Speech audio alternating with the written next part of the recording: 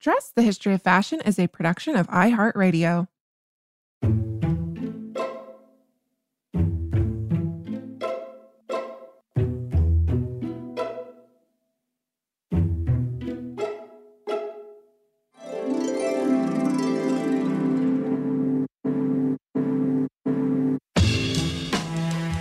Over 7 billion people in the world, we all have one thing in common.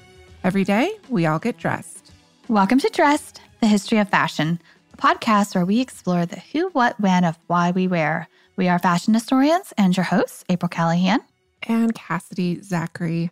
Well, hello, Dress listeners. Today, we are very excited to feature an exhibition that does something that you know we love to do on Dressed, and that is celebrating the work of badass ladies from throughout history and today.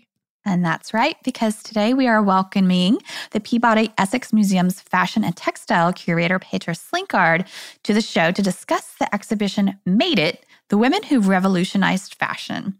And as the museum's website says, through more than 100 works, Made It celebrates the stories of women who revolutionized many aspects of the fashion industry and traces how these efforts parallel the history of women's global struggle for equity and opportunity. And the exhibition is actually a collaboration between PEM and the Kunstmuseum Den Haag in the Netherlands. And it features clothing from both of these museums' collections as well as from private and public collections. And so from every designer from Elizabeth Keckley to Lady Lucille Duff Gordon to Madeleine Vionnet to Bonnie Cash and Anne Lowe, Mary Quant, and then all the way up to more contemporary designers like Rei Kawakubo, Iris Van Herpen, Jamie Okuma. You do not want to miss this exhibition. It actually just opened and it's on view until March 2021. Yes, and alas, we will not be able to make it to Salem, Massachusetts in person this year, especially right now. So what better way to celebrate this exhibition than by being joined by its co-curator, Petra. Welcome to the show. Petra, welcome to Dressed. It's such a pleasure to have you here with us today. Thank you. I'm excited to be with you. So you are here to discuss the Peabody Essex Museum's latest exhibition, The Women Who Revolutionized Fashion, 250 Years of Design. As the title suggests, this is not by any means a small topic. Can you tell us about the exhibit and a little bit about the inspiration behind its creation? Sure, absolutely. So this exhibition actually is a partnership that we did, or we're doing, I should say, with the Kunstmuseum in Den Haag in the Netherlands. And it is an extension of a show that they put on called Femme Fatales, Strong Women in Fashion. And their show then traveled to Belgium, and we are essentially kind of the third venue. But it's an interesting collaboration because it's not an identical rehang of their show. So their installation, which was beautiful and spanned multiple rooms and multiple galleries, and our show is going to be designed a little bit differently. And part of the reason that we were very excited to partner with the Kunstmuseum is that they are so accommodating and really great partners.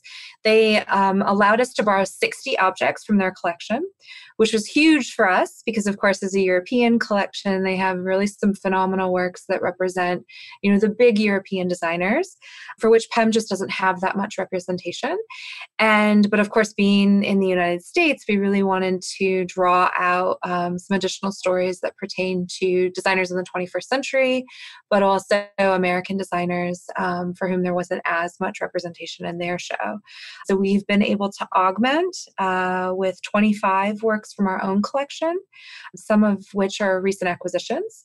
And we borrowed a few pieces from the MFA in Boston. We borrowed 2 pieces from the Chicago History Museum. And then we're working with 2 private collectors. So there are 108 mannequins in the show. It's a really big show. Wow. And it does, sort of run the gamut. We say 250 years. It's not, of course, a comprehensive look, but it does span that time frame. And so why an exhibition dedicated to, this probably goes without saying, but what inspired you to do an exhibition dedicated just to women designers? Well, that's a great question. It actually takes me back to my time in Chicago because I was working at the Chicago History Museum as the costume curator there. And of course, as a social history museum, we were definitely thinking about 2020 as a hallmark year for the 100th anniversary of the ratification of the 19th Amendment.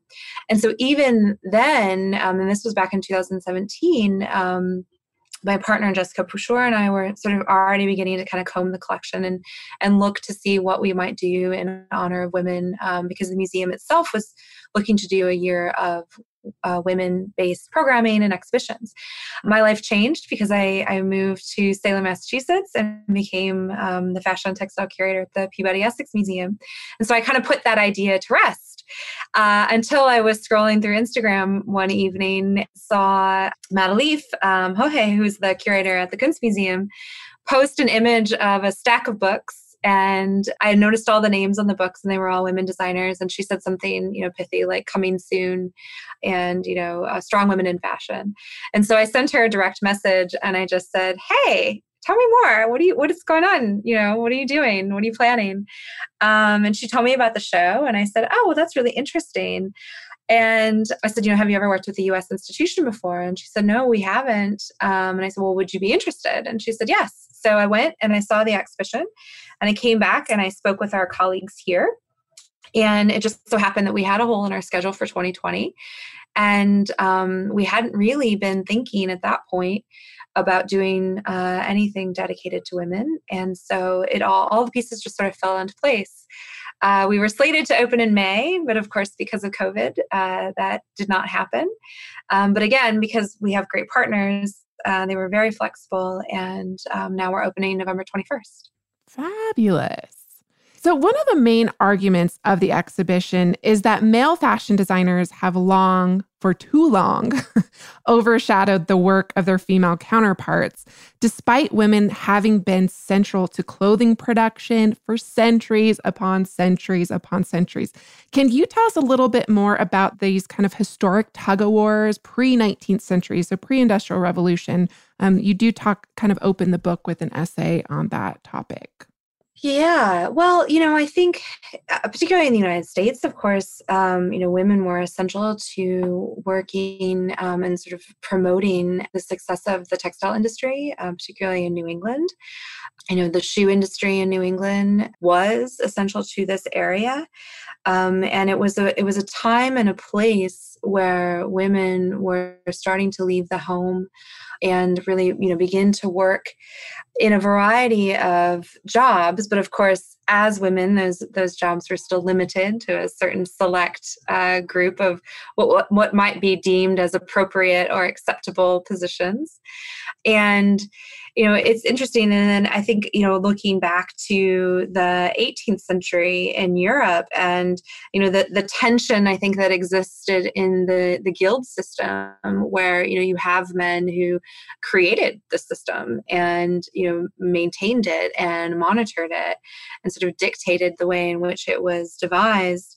And that, of course, that really focused on the idea of the fabrics being the most expensive or the textiles being the most expensive component of an ensemble. And that, women, whether it was due to the fact that their fingers were smaller or dexterity or truly that it was a sort of a lowlier job to piece and sew the ensembles together, that they were relegated to this sphere. And I think as women, they banded together and they became more skilled in this particular craft. They started to say to themselves and to one another, we deserve more. We deserve more space here. We deserve more visibility. And, why should we be relegated to this one component of this industry? And, then you have this interesting synergy with how the fashion industry is evolving in and of itself. And, it's picking up steam as we move into the Industrial Revolution. And, there's lots of opportunity, which I think people are harnessing, but it's still a business. And I think traditionally, for so long, business, again, the thought stereotypically was that, that's a man's world, right? That men control the purse strings, men control the system for business, and, everything from martini lunches to, having a foreman in a factory, but that there's this oversight. And, this exhibition, subtly and sometimes not so subtly, is really about those points where women start to break through that status quo. Right. And really carve places for themselves in these male-dominated industries. It's so interesting. And one of the essays in the exhibition catalog talks about kind of that tug and pull between the male, as you mentioned, the male-dominated guilds of tailors, for instance. And in the 17th and 18th century, male tailors exclusively had the right to build very specific women's garments. And it wasn't until, I think, the 18th century that women created their own guilds, women dressmaking guilds. So it's really interesting to learn about those women that we don't always think about historically. But they were there and they were doing a lot of pretty wonderful things. Absolutely. Well, and that's one of the things that really attracted me to this story too, is because for every name that we know, whether they're well known or not, there are hundreds of people that contributed to the success of this industry, to innovative techniques, and we don't know their names. We will never see their faces. And so I think in a way, this exhibition was an opportunity to call attention, to some of those influences and the impact that, people, but in this case, specifically women, have made over the years. Right. And that actually leads perfectly into my next question, because we are, of course, going to talk about all of the wonderful revolutionary women fashion designers that populate your exhibition. But I would love if we could talk a little bit more about some of the American fashion industry's unsung or little known women trailblazers. And you write about them so poignantly in an essay in an introductory chapter of the exhibition catalog called At the Cutting Edge: American Fashion as Catalyst for Change. Women, whom you write, used fashion as a, quote, potent symbol of self-actualization and change. Please tell us more. It's so funny because everything about this exhibition, there is a sort of a 10,000 square foot perspective, and then there's the 6 foot perspective. Right. And I love that. But I think, in regard to that particular statement, one individual that I might call out, who is beloved and probably better known than some of the other individuals in this show, but that is, of Bonnie Cashin. And, I think that Bonnie, of course, through Dr. Stephanie Lake's research and publication, has started to become more of a household name. But if you really start to think about and break down all of the innovations that she put forward, whether it's, the use of materials, the kinds of hardware that she employed in her clothing, but even to the way in which she did business, the fact that she never licensed her name, to me, that is a symbol of self-actualization. Here is someone who was unwilling to compromise for the sake of success, for the sake of business, or for monetary gain, but really, in spite of that, still carved out a place for herself, as an American pioneer, I think, particularly in the mid-century. But, looking at individuals like Eleanor Lambert or Dorothy Shaver with Lord and Taylor, that was another area in which, for me, I think that retail is an area in which, particularly in fashion history and in exhibitions, we haven't fully delved into how rich those stories are. And, that could be a whole different exhibition on its own. But, the notion of you having like the little shop girl, right, that women, again, were relegated to the floor, and that was really the only place that they had space to earn an income. And then you would, again, have these trailblazers who sort of bust through. And, and for Dorothy, it's not only, of course, was she a major success in promoting American fashion designers, but the fact that she was also a very early proponent of, longer maternity leaves, and, thinking about, supporting women in that way too. Again, I think, to me, it points to a level of self-actualization, and, these moments that, even at the time perhaps seemed insignificant. Looking back, you're able to see how significant and how impactful and ahead of the time, they really were. Yeah, and Dorothy Shaver, who was one of the head executives at Lord and Taylor department store, I think as early as the 20s and 30s is when she did like her really famous American fashion designer campaigns. I really like that you said that about, maternity leave, et cetera, because what's so great about many of these women in this exhibition is that they're influencing beyond the fashion industry. They're working for labor reform, women's rights. You write so wonderfully about these women strikers and labor reform movements and how women within the fashion industry were really catalysts of change for themselves. Throughout the 18th, 19th, 20th centuries. So I love that as a thread of the exhibition. Of course, you mentioned Eleanor Lambert, whose many accolades. I mean, she's the founder of New York Fashion Week, founder of CFDA. You also write about Eunice Johnson, who was the founder of the Ebony Fashion Fair. I mean, there's so many women, so little time. Right. But I mean, Eunice is a great example, right? I mean, here's someone who was looking to use fashion as a means to connect communities, to elevate her peers. And, obviously there was also a business angle, which was brilliant, but wasn't going to take no as an answer, and that's probably one of my favorite components of her story was that if people were unwilling to lend clothing to her, she was just kind of like, all right, cool, I'll buy it, Right. But that's huge to me, to me, that is so indicative of someone who knows exactly what they want and is willing to go to great lengths to succeed. Yeah, and the fact that was inserting herself in like this white dominated haute couture industry of the 50s and 60s as she's a Black woman going to Europe to buy haute couture was incredibly groundbreaking during that period. And then the fact that she's exhibiting it on Black bodies across America. I mean, yeah, we did a whole episode on her last season. So our listeners could definitely check that out more if they want to learn more. Wonderful. Yeah.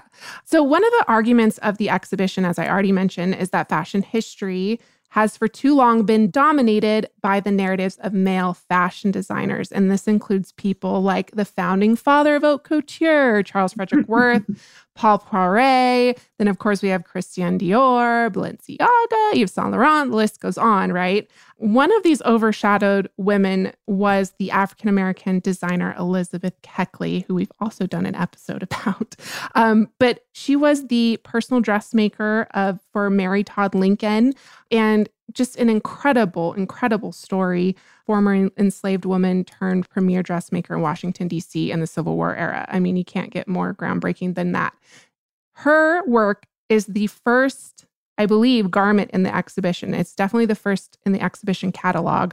Can you tell us a little bit more about this incredible woman and why she holds this pride of place in the exhibition? Sure. Well, so for me, I think, again, this is a sort of a twofold rationale. But you mentioned Charles Frederick Worth, and, I think any fashion historian, student, fashion enthusiast is going to know Charles Frederick Worth. And, no disrespect to his successes and his influence, which is enormous, of course. But, to think about how he was designing for European courts and, really making this significant headway in creating a name for himself. And, that in every fashion history book written, he is touted as the father of haute couture. At the same time, in the United States, you have a Black woman who is formerly enslaved, who used her skills as a dressmaker to purchase her freedom and that of her sons. And then to parlay that skill set into an independent business where then she was designing, for the highest court of our nation. And yet her name has not been touted with the same fanfare as his. And I understand that the aesthetic of a Charles Frederick Worth gown is different than that of a gown designed by Elizabeth Keckley. However, that also speaks to the way in which individuals, of course, were dressing in the preferred aesthetic in Europe versus the United States.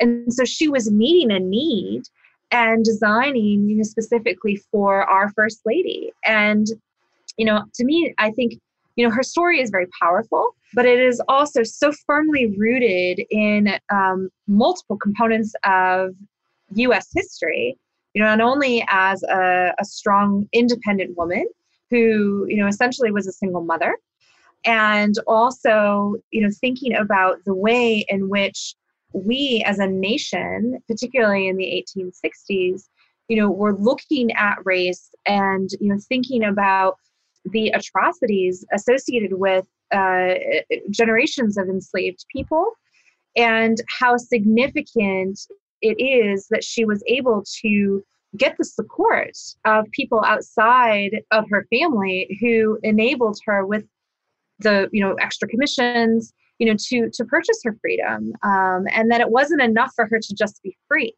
that she then went on to make a name for herself and to become a preferred dressmaker, not only for Mary Todd Lincoln, but for a variety of Washington's elite.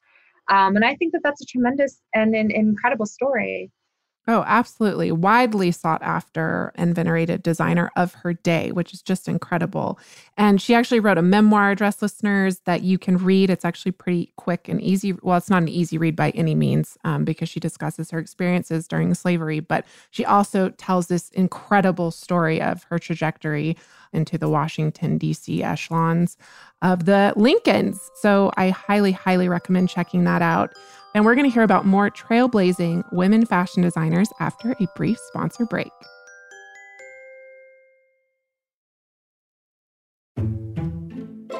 Welcome back, dress listeners. So Petra, I would like to continue on the exhibition's theme of highlighting and celebrating women who have not received adequate attention or praise, well-deserved praise for their work. For instance, many of us have heard of the Spanish designer Mariano Fortuny.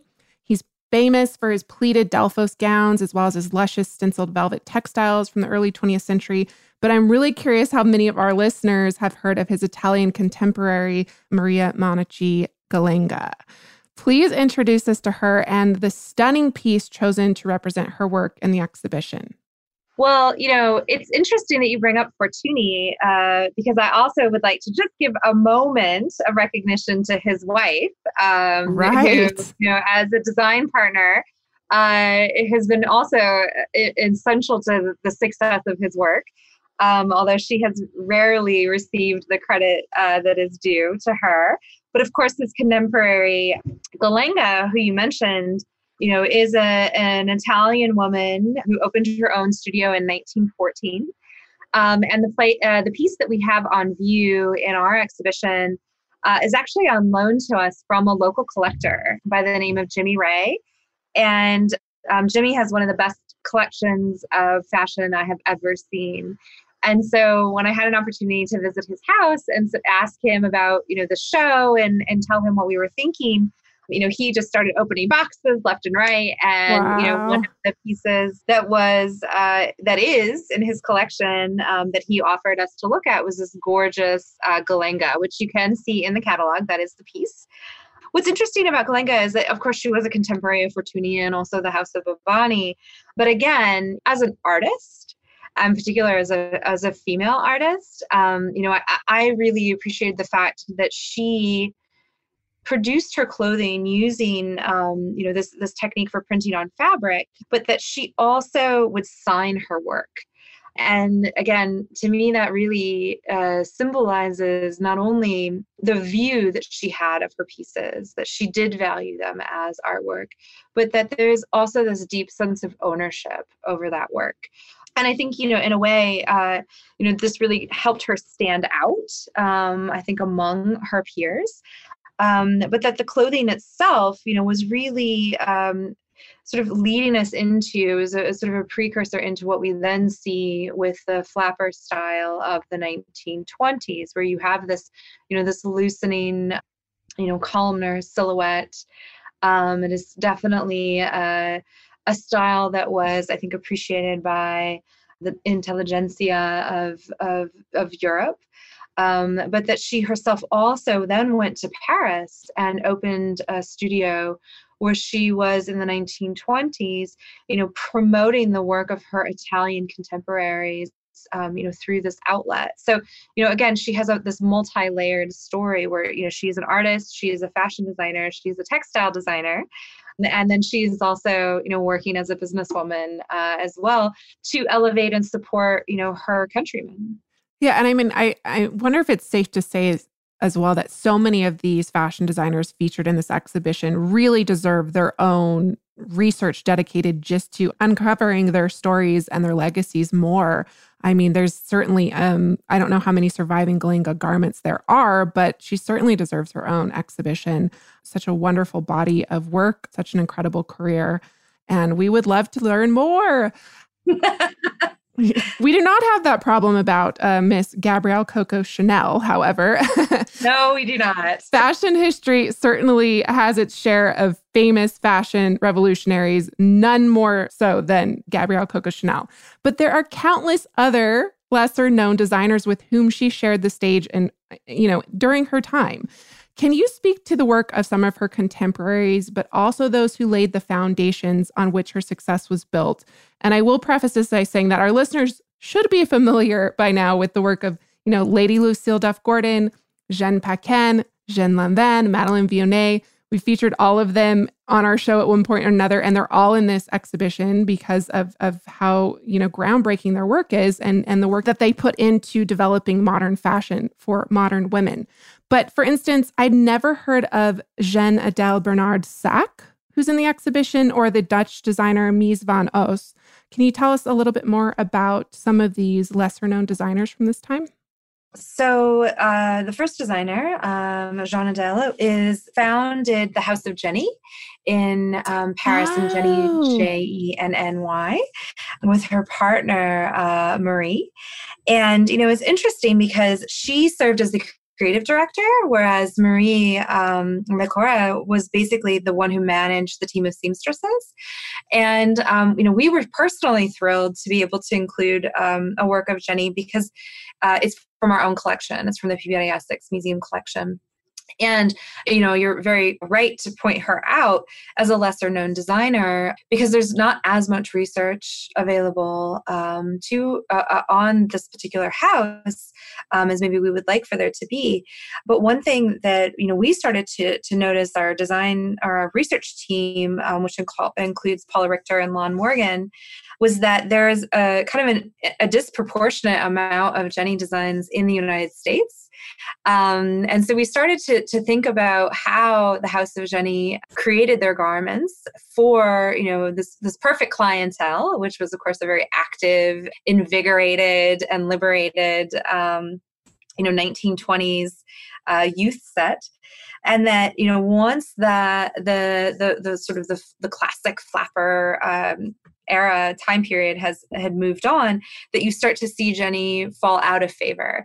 So it was almost like, in a way, the house experienced a great amount of success in a very short period of time. And so as a result, there aren't that many extant pieces available.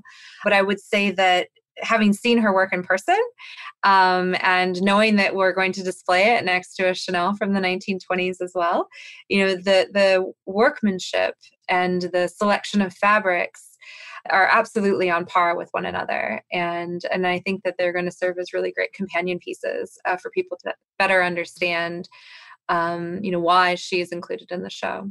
I wish I could see this exhibition so bad. Listeners, you're just going to have to join me in getting the exhibition catalog and living vicariously through its images because they're just incredible. And then, of course, if you can make it to Salem, Massachusetts, I know that you will. So like Chanel, many of our listeners are familiar with the surrealist creations of her Italian contemporary, Elsa Schiaparelli, her reported rival, but are perhaps less familiar with their American counterparts. You mentioned Bonnie Cashin earlier. Can you highlight a few more of these designers that are featured in the exhibition? And how did these women contribute to the creation of a name and an international name for American fashion designers outside the shadows of Paris? I mean, they're creating fashion at a time when Paris really is the end-all be-all of fashion design in America, across Europe. How did these women change that? Great question. And actually, I just realized that I didn't answer your question about Mies van Os. And so, very briefly, I'll just say that again, another designer working in the 1920s. But what I find to be so interesting about Mies, she's a Dutch designer. She was independent, but that she was trained as a weaver. So, the two pieces that we have in the show, in my opinion, are actually quite rare examples of 1920s day wear. Whereas, typically we think of 1920s clothing as the sort of the classic beaded evening wear. Right. So it's great to be able to showcase something that is day wear. But going to the American designers of the mid 20th century, I mean, the works that we have on view in our exhibition really begin with Elizabeth Hawes, who I'm sure your listeners are familiar with. But, Elizabeth is, I wish that I could have met her in person. Don't we just all? Put it that way. And then we have from there, we have a nice selection of Pauline Trugère and Bonnie Cashin and Claire McCardle.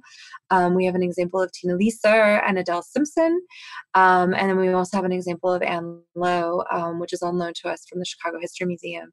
And, this really forms the selection of what we're sort of referring to as our American look section. So collectively, these women are trailblazers. They are definitely pioneers in American sportswear.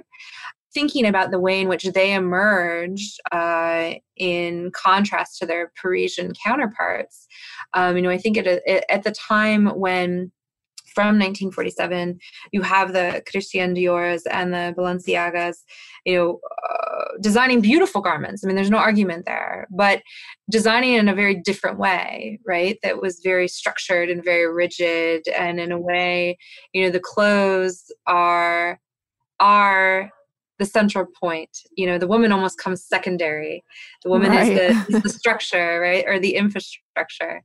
Whereas the female American counterparts are really thinking about comfort and beauty and functionality, but also the shift in women's roles, everything from being more active as a homemaker to, walking the streets of New York or Chicago or California and, engaging in commerce in a different way, and what kinds of clothes would be a good parallel for these independent, active businesswomen. Yeah, and exactly. And collectively, these women are really creating what will eventually become, especially actually, we should say during World War II, because American fashion is kind of put on the map in a way that it never was prior to that. Because during World War II, unlike World War I, America is cut off from Paris fashion. Paris is occupied by the Nazis, and they're just not getting that type of information. So a lot of these American fashion designers,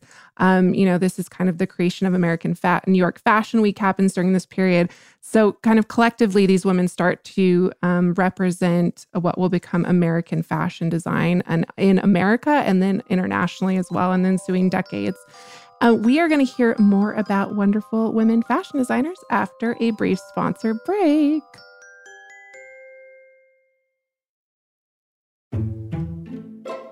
Welcome back, dress listeners. Up to this point, Petra, we have discussed European and American fashion designers, but this exhibition provides really a global offering of international talent, and that includes the Japanese designer Hanae Mori, who opened her first Tokyo boutique in 1951. Please tell us more about her work and the garment you selected to be featured in the exhibition. So I have long been a fan of Mori's work. And, I think that in museums, typically we tend to know her work by her caftans. She uses the butterfly as an iconic symbol throughout her work. So when she first debuted her first collection, which was titled East Meets West in 1965, she of course was using her background as a Japanese person but also an individual who engaged with Japanese design and was inspired, in fact, by meeting Gabrielle Chanel to then, come to the United States and showcase this collection that truly was, in her own words, this East meets West collection. So this particular suit that we have on view is from 1993. And it's really interesting to me because it's made of traditional obi fabric. And so the textile is sumptuous. It has beautiful gold metallic thread. The design of the obi uses the chrysanthemum. And yet the suit itself is a very kind of classic skirt suit from the early 1990s. And so not only, again, does it for me represent this balance between, a Japanese and Asian aesthetic and the idea of what a woman might wear as someone who is a global citizen. And then also is indicative of 1990s style. So in the show, we say we're covering 250 years, but of course there are definitely pockets of fashion history that are more populated in the exhibition. So the 1920s, the 1930s, certainly being two of them. And so to have examples from the late 20th century that don't just represent stereotypical 1980s fashion, I thought was pretty special. And so that's why, and it also speaks to the range and the longevity of her career. Yeah, she's still alive. She's 94. And I mean, perhaps deserves her own podcast episode, obviously. Her career started in the 40s and 50s. I mean, what an incredible, incredible career. It's always so fascinating to see designers whose careers cover all those decades too, because just the sheer change in fashion over those years is just incredible. And you really get to take that journey with them. As the exhibition is organized chronologically, there are a lot of designs included by designers who we just mentioned, who are still enjoying these incredibly successful careers, many, many decades in the making. You have, of course, Rei Kawakubo, who founded Comme des Garçons in 1969, which I don't think a lot of people realize how old that brand is. Mm-hmm. And Diane von Furstenberg, who's still selling her now iconic wrap dress that was first created in 1974. So, and then you have designers all the way up to Iris van Herpen, Stella McCartney, one of my personal favorites featured in the exhibition, however, is the Indigenous designer and beadwork artist, Jamie Akuma, who I'm such a big fan. Can you introduce us to this incredible designer and that stunning orange dress, which is featured in the exhibition? So, I am also thrilled to get an opportunity to showcase Jamie's work. Jamie was introduced to me, as I think she was to some of our colleagues as well, through my colleague Karen Kramer's exhibition entitled Native Fashion Now. She and Jamie have worked together now many years. And I think when Karen first saw Jamie's work, she was quite taken with it. And the Louboutin boots, knee-high boots that are featured in the catalog are in PEM's collection. That was an acquisition made by Karen Kramer. And those boots traveled in the Native Fashion Now exhibition. And so when it came time to think about who we wanted to include in our exhibition, this exhibition, The Women Who Revolutionized Fashion, I reached out to my colleagues at PEM to say, who's on your radar? Who do you think, we should include? And it came around the time that Jamie had just debuted her 2018 collection, and Karen had seen it in person.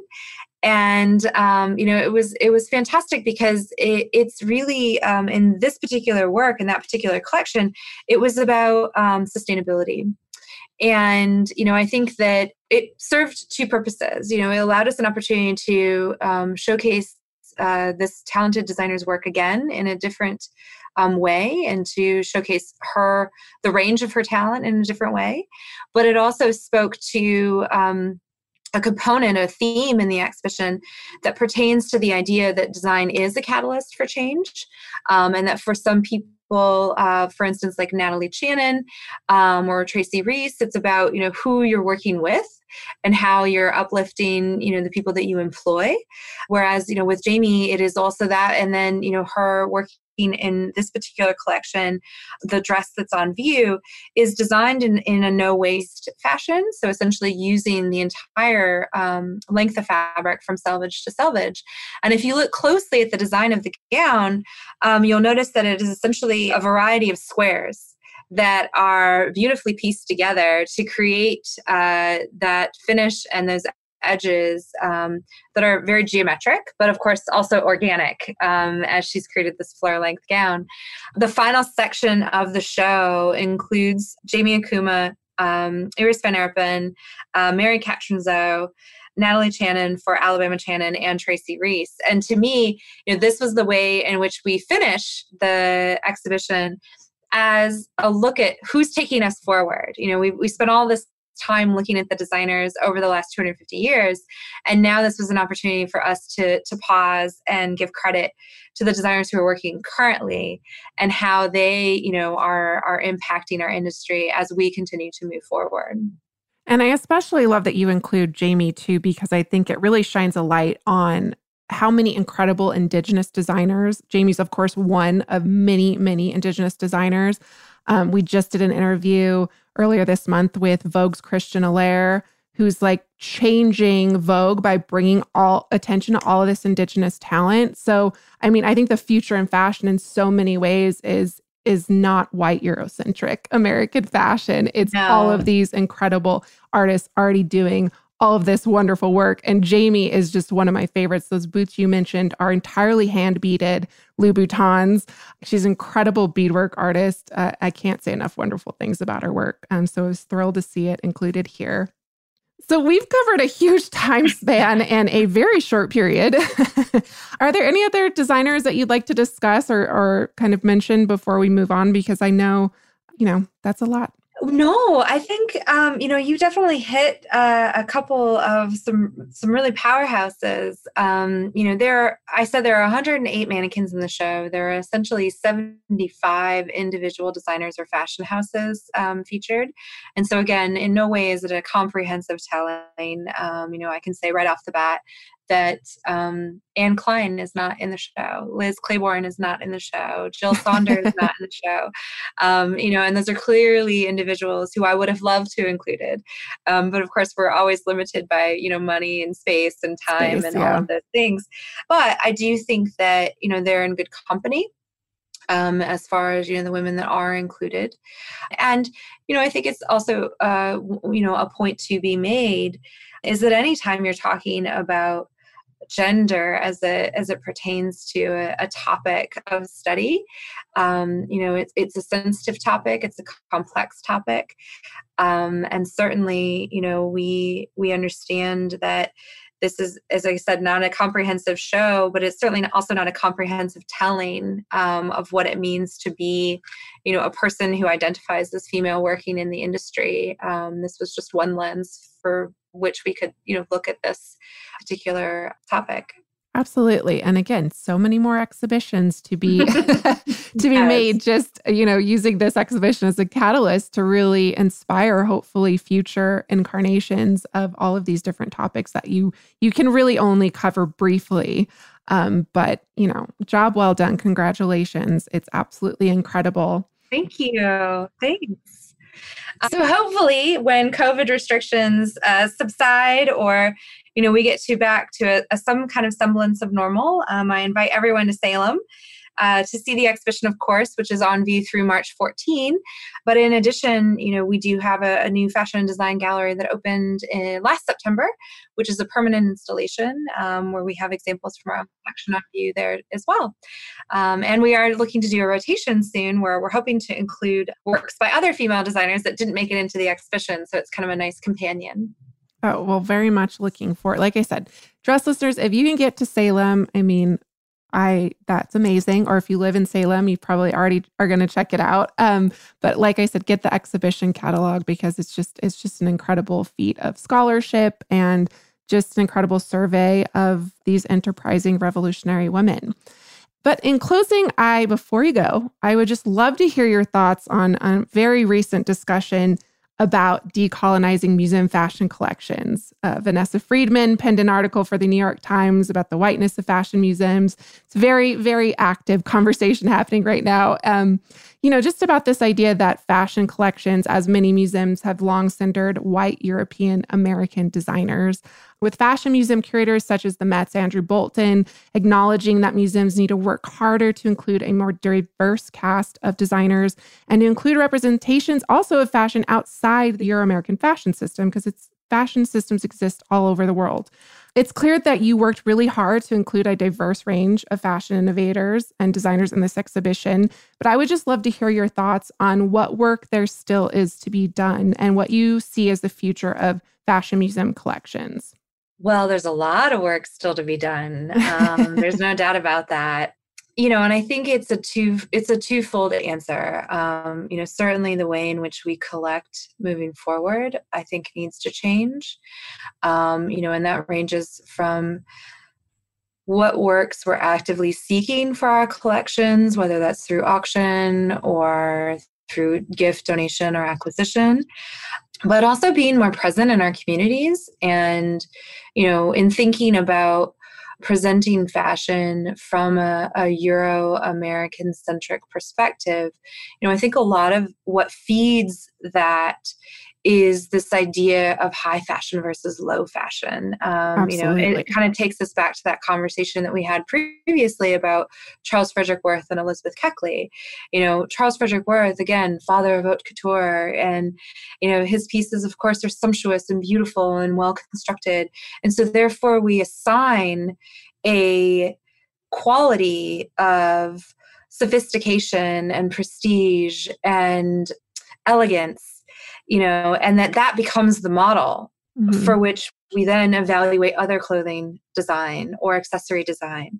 And I think that that's step number one, is altering our view of how we place value on the significance that objects hold.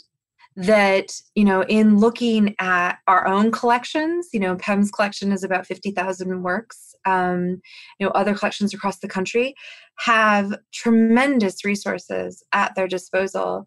But I think it's where we've paid our attention. How are we cataloging those pieces? How are we conducting the research to bring the stories to the fore of the people who wore them, or the people who sold them, or the people, who marketed them, or, the ways in which they were written about. I think that the relationship between model and designer is also a very rich one for exploration. I had the fortune to participate in a program with Marcellus Reynolds, who I think you also had on the show. But those are ways in which we can just begin to start to dissect and reevaluate the way that we study fashion history, and, to make it a priority moving forward. It's no longer just happenstance, nor should it be. It should be an active priority on behalf of individuals who are charged with caring for these collections, but also for providing moments of intersection for community, education, and, looking at art and culture together, not just exalting an object for simply its beauty, but rather looking at how did those materials come to be? Who was charged with bringing them, for making them, and, looking more holistically, at the creation and the distribution of these works. Right. And it's so interesting too, because museums for so long have played a really instrumental and crucial role in shaping and framing the narrative around history. And because of museums or public institutions, how the public interacts with that history. I mean, museums really do have quite a powerful role. So to see them actively work moving forward to reshift, decenter, reshift the narrative, reframe the narrative, decenter white Eurocentric narratives and museum collecting practices, I think is something that needs to happen and that we will see, like you said, moving forward. I absolutely think we will. And reframing what even fashion means, like you just said, we largely associate fashion with high fashion for a lot of people, there is no other fashion. And that's just simply not true. It's just that that is the common traditional narrative that's been told. So I'm really excited moving forward. I think we've got a lot of good conversations happening. I really appreciate you taking the time to answer that question and to be with me here today. Congratulations on a beautiful exhibition, and thank you so much. Thank you. I appreciate it. I'm happy to spend this time with you. And thanks for everyone who's listening. I really appreciate you spending time with us as well. Petra, thank you so much for joining us. And listeners, as you know, it's gift giving season. So whether you gift it or whether you get it, we highly recommend getting your hands on a copy of this exhibition catalog. And the catalog has a slightly different title than the exhibition. The title of the catalog is The Women Who Revolutionized Fashion, 250 Years of Design. And if you even want more details on some of the designers featured in the show and in the catalog, we want to direct you to a few of our episodes because we've done a lot of episodes on some of the women featured in this exhibition. Elizabeth Keckley, for instance, was the subject of one of our very, very first episodes, as were Lady Lucille Duff Gordon, Jeanne Paquin, Jeanne Lanvin, and Madeleine Vionnet, who we all covered in our Birth of the Modern episode. And we've also done episodes on Schiaparelli, Valentina, Elizabeth Haas, and Tina Leser. So if you want to do a deep dive, there you go. Yes. And please, after reading the catalog or visiting the exhibition, let us know which of the designers you would like for us to feature on upcoming episodes. I can already tell you that we have one coming up on Bonnie Cashin. We're hoping to do one on Anne Lowe in season 4. But honestly, each and every one of these ladies could have their very own podcast episode that you guys discussed. So I think that does it for us today, dress listeners. May you consider the legacy of these revolutionary women designers in your clothing next time you get dressed. Remember to tune in this Thursday for a fashion history mini-sode. And if you have a moment, please take the time to rate and review us on iTunes or wherever else you stream our show. And of course, we love hearing from you. So if you'd like to email us, please do so at dressed@iheartmedia.com. You can also direct message us on Instagram at dressed_podcast, where you will find images accompanying each week's episode. You can follow us on Facebook at Dressed Podcast without the underscore. And as always, special thanks to our producers, Casey Pegram, Holly Fry, and everyone else at iHeartMedia that makes the show possible each week. We will catch you on Thursday.